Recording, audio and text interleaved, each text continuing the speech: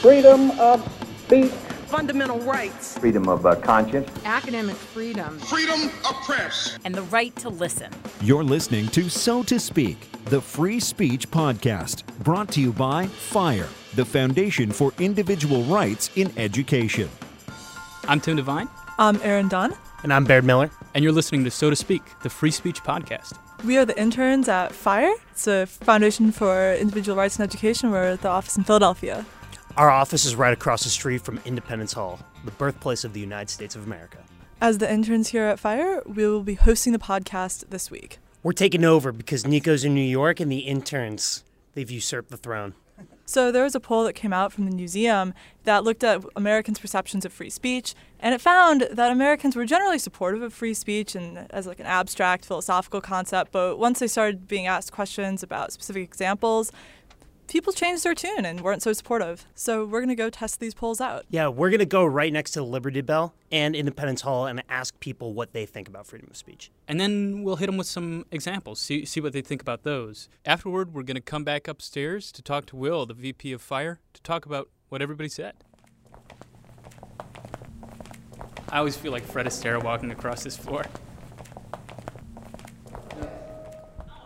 I hate the way my voice sounds when I'm recorded. Really? Like every time I go back.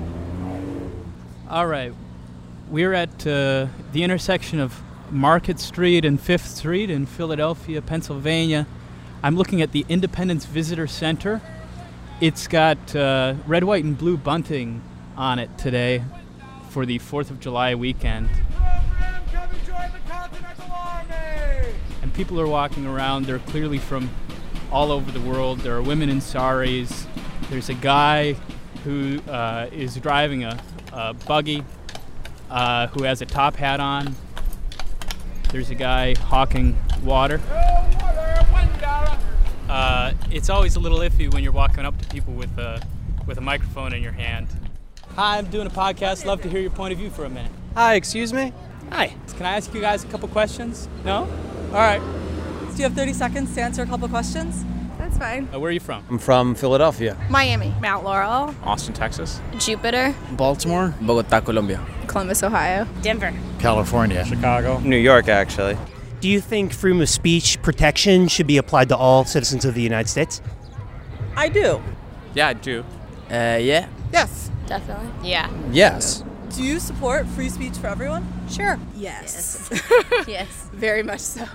As long as they respect everybody else's opinions to have free speech as well. I do, as long as it doesn't promote violent action. If there are any limits, what do you think those limits are? We should have the right to say what we want, but at the same time, you need to have respect for others. I know if I feel very strongly or passionate about something, I'm going to voice that. But what I won't do, I won't voice it in a way where it'll hurt someone else. Do you think the government should punish someone who says something racist or sexist? Yeah, of course. Yeah, I agree. I think that if you're saying a speech, you're not allowed, or I don't know, to say something against a kind of people, a kind of group of people. I think it's negative.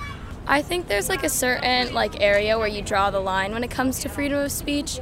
I think there should be some kind of a moral compass to it. Yes, I do.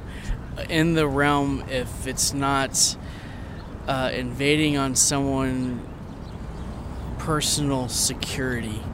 Do you think there's a limit to free speech in this country? Do you think that there should be a limit on it?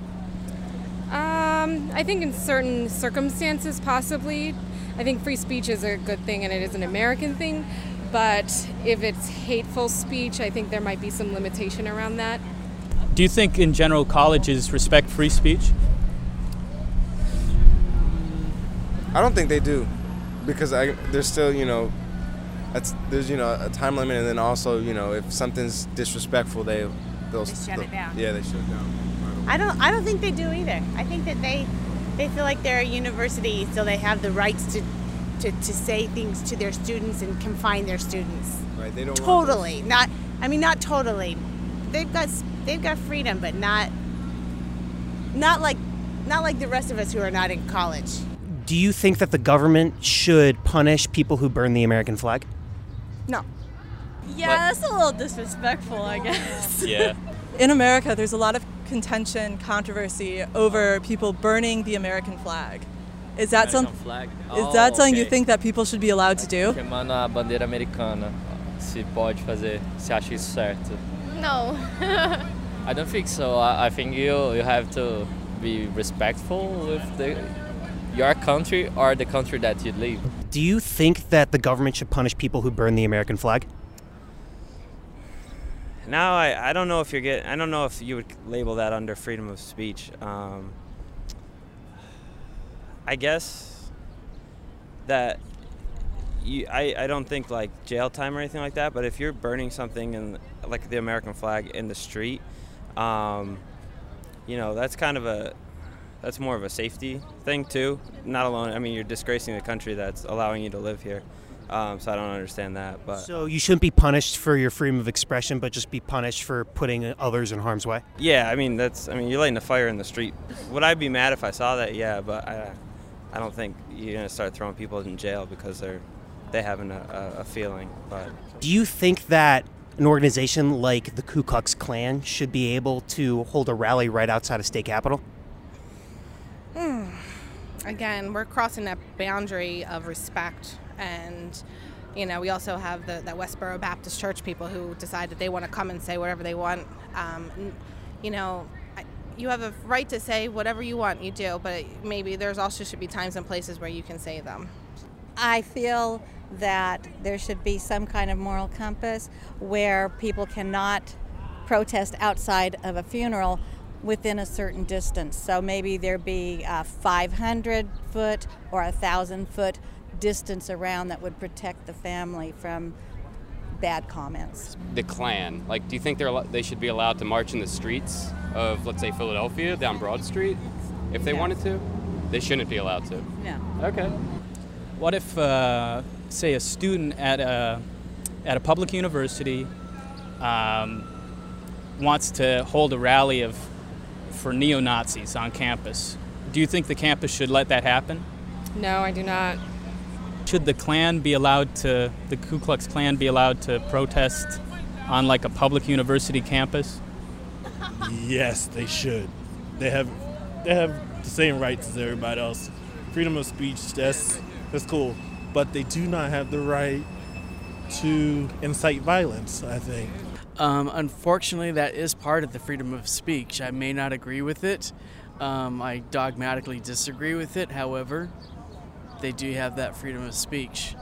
My personal opinion, because I know what they represent and what they stand for, I would say it shouldn't. But once again, we live in a free world, a free country, so they are allowed to do that within means if that's what the government is allowing them to do.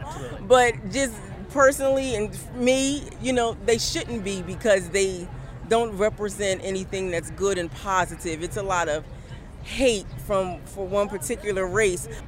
Do you think colleges should be allowed to expel students for saying racist or sexist things? I don't know if expulsion would be something, because if you were to do that, there's so many kids that do make those remarks, so you'd be expelling a large majority of people. But I do believe there maybe should be some punishment for it, because it's a form of bullying and definitely isn't right. One of the things that's come up recently in the news is people supporting the Confederate flag and flying that as private citizens. Is that something that you would support? I would not, because the Confederate flag has a history of violence towards people of color, specifically black people. It was used to promote the enslavement of African American individuals who were forced here. So in that instance, I would not say that the Confederate flag falls under the free speech category, because it's a symbol of a very violent past.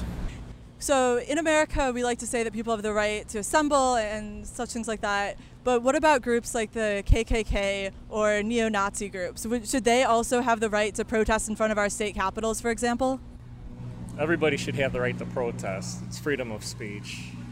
You like it or hate it, that's what our principles were based on our country. So it's just the way it is. If you start amending the freedom of speech or any other amendment or whatever, it's not good, because that's not what everybody died for this country for. All right, so we're back from getting those interviews, and I'm looking over the shoulder of Will Creeley here. I see Independence Hall right outside the window. Will Creeley is a vice president here at FIRE, and we're going to have a conversation with him about what we learned. We sure are. Thanks, Tim. It's fun to be here. It's post 4th of July weekend, but we've got a lot to talk about.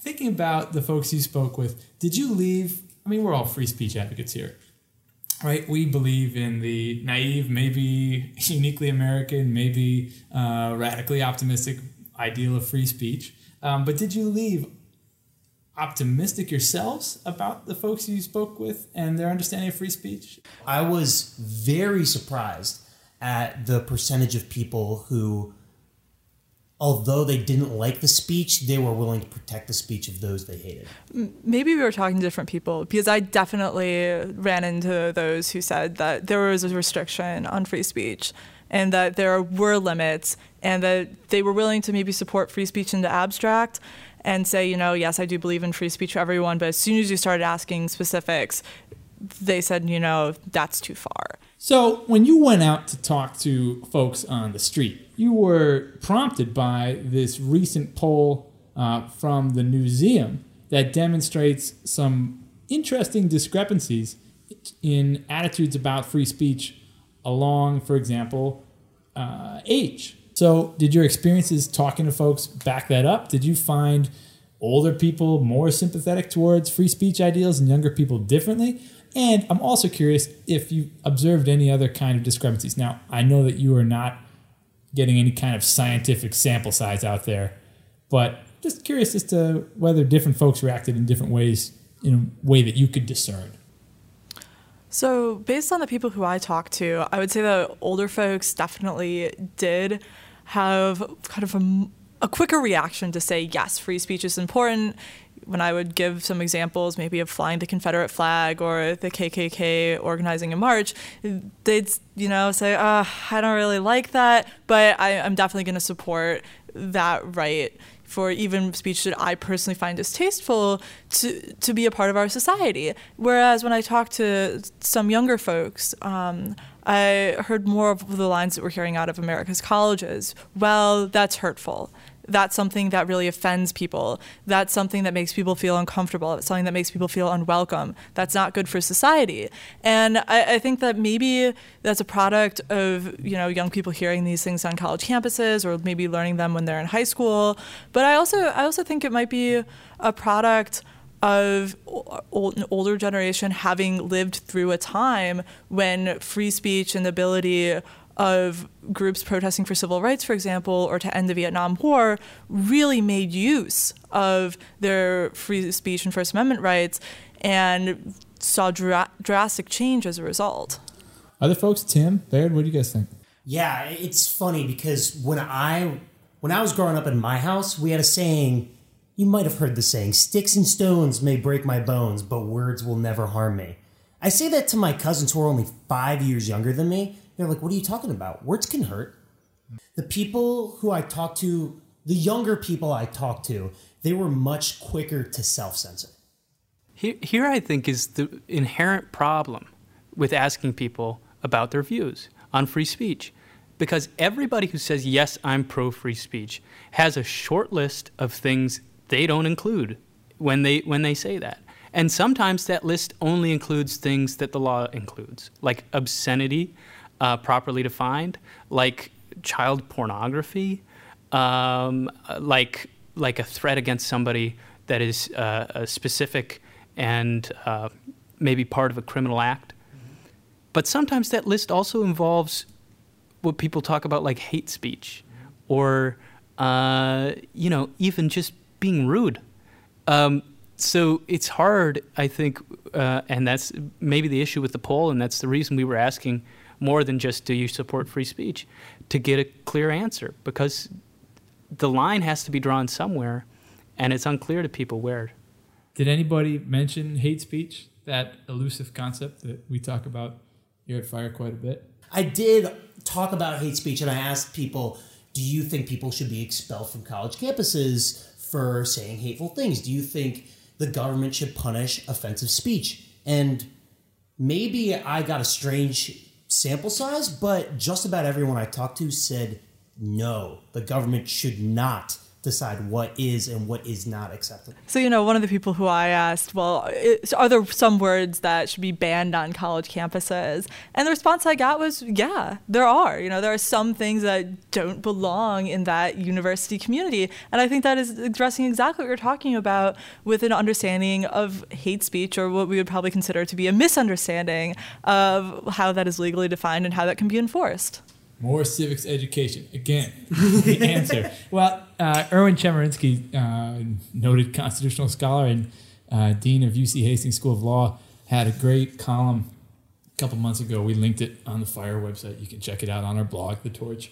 And in the piece, Chemerinsky basically makes the argument that what we need are widely understood definitions of the exceptions to free speech. I mean, if everybody walked around understanding what was and what was not actionable harassment, we'd be in a better place in terms of understanding where our rights to free speech begin and end. And boy, I find that pretty persuasive. So go check that out on our blog, The Torch.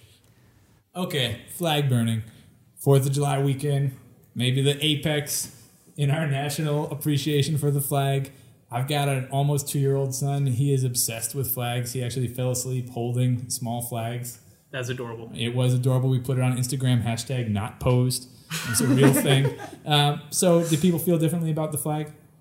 Well, from what you heard, one of the people who I talked to did feel differently, that the flag is something that, you should respect, that should be venerated as a national symbol, and that sets it apart from other modes of expression and other things that people might choose to engage in.